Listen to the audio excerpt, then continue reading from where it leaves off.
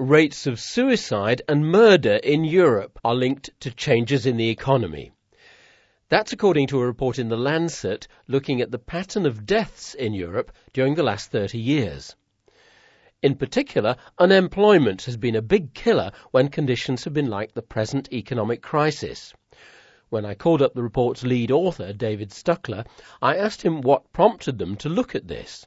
Well, when the financial crisis struck, there were many concerns within the public health community and beyond that health might suffer as a result of the downturn. The quality of people's diets might get worse.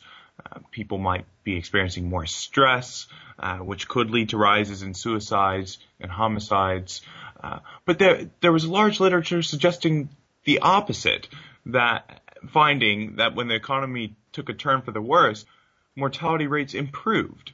So as we look back over the literature, we found a lot of mixed results depending on how studies were done, what type of crisis there was. We wanted to try to integrate some of this evidence to see if we could figure out what is going to happen based on experiences over the past 3 decades in the EU, and if negative effects, if our studies suggest they will occur, what can we do about them? Now, how did you investigate that? Instead of looking carefully at an individual country like Spain, Sweden, Denmark, or the United States, we took data from 26 countries in the European Union, covering their experiences in good and bad economic times from 1970 to 2007. And we looked within each of those countries at how different causes of death fluctuated when unemployment rates rose and fell. How big an effect was that? We found it varied substantially, but on average, we found that when unemployment rates rose by 1%, suicides and homicides rose by 0.8%. On the other hand, we found that when unemployment rates rose, that road traffic fatalities dropped by about 1.4%. It sounds then as if there was a net gain, a net benefit maybe.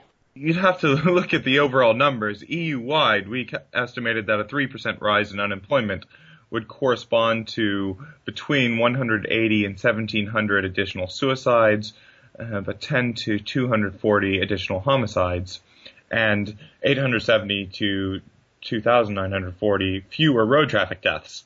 So those categories, which were the only ones where we found significant effects, indeed do offset and could be on the whole beneficial. But the key finding of our study was that the rise in suicides depended on how much governments invested in programs to quickly help workers who had lost jobs get back into meaningful work. Now, what sort of programs are you talking about? They're called active labor market programs. They essentially have 3 functions to help. They're preventative. They try to keep people from losing their jobs in the first place. They also, once people have lost their jobs, help them cope with some of the negative social effects of job loss. Losing a job is an extremely stressful life event. People's sense of worth is closely tied to their job. Many of their social relationships and friends are at the workplace. It provides a sense of community. So, in a way, these programs are a bit like social support groups. That coping role is very important for sustaining people's mental health in face of a stressful event. And the third function is that they help people find jobs quickly. And this involves some of the logistic aspects of putting together and updating a resume and connecting with prospective employers. David Stuckler from Oxford University and the London School of Hygiene and Tropical Medicine. I asked one of his co-authors, Martin McKee, why economic factors have influenced murder and suicide. I think the easiest way to understand this is to put yourself in the position of someone who has lost their job. If you lose your job, you lose a substantial proportion of your income, even where you do get unemployment benefit and so on, but your income will go down significantly. But in addition, you also often lose the reason for getting out of bed in the morning, quite simply. What do? You define yourself in terms of your job. Your friends are associated with your job. So much of your life is associated with what you do at work. And so if you don't have that, clearly that is likely to lead people to a state of despair. The crucial finding in our study was the ability that governments had to prevent these deaths from occurring by spending money on social protection, particularly that sort of social protection aimed at either keeping people in work, helping them to cope with the effects of unemployment, or to get them back into work. And we can understand why that would protect people, because it gives them hope.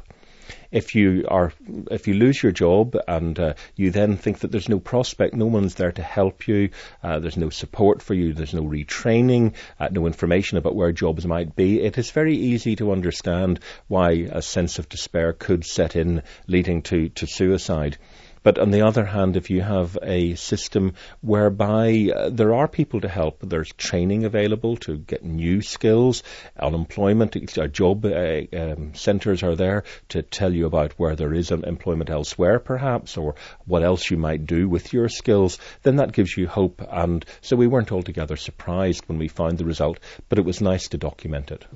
So it does give some justification for the concept of spending your way out of a recession, for a government, that is, does it? Well, I think there are many reasons why one might want to spend one's way out of a recession, and in fact we're seeing that anyway. There's a rationale for doing that as a government, simply because people who are unemployed for a few months often have great difficulty in getting back into employment at all. And one of the major problems in all Western countries is the high proportion of the workforce over the age of 50 that is long-term out of work. So from a government's point of view, it's good to get people back into work as quickly as possible.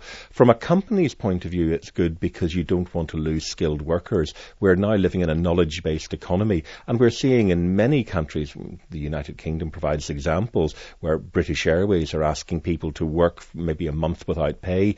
British Telecom are suggesting that people take a year off work, but they stay on the payroll at a quarter of their salary. So companies don't want to lose skilled workers, and we're arguing that those policies are also good for health. So we have a win-win-win situation. So whatever country you live in, what sorts of government policies and policies of big companies do you think are encouraged by the new report's findings? I think it's the sort of policies that try to keep people in work, even if they're working less hours or even if they're working for less pay. Policies that help people to cope with the acute effect of unemployment, providing them with training opportunities, providing them with ways of looking at other opportunities for using their skills and getting them back into jobs as quickly as possible. This is not just good for their health, it's also good for the economy, because we don't want to lose skilled people. Martin McKee, Professor of European Public Health at the London School of Hygiene and Tropical Medicine, and Director of the European Centre for Health of Societies in Transition. For Audio News from the London School, I'm Peter Goodwin.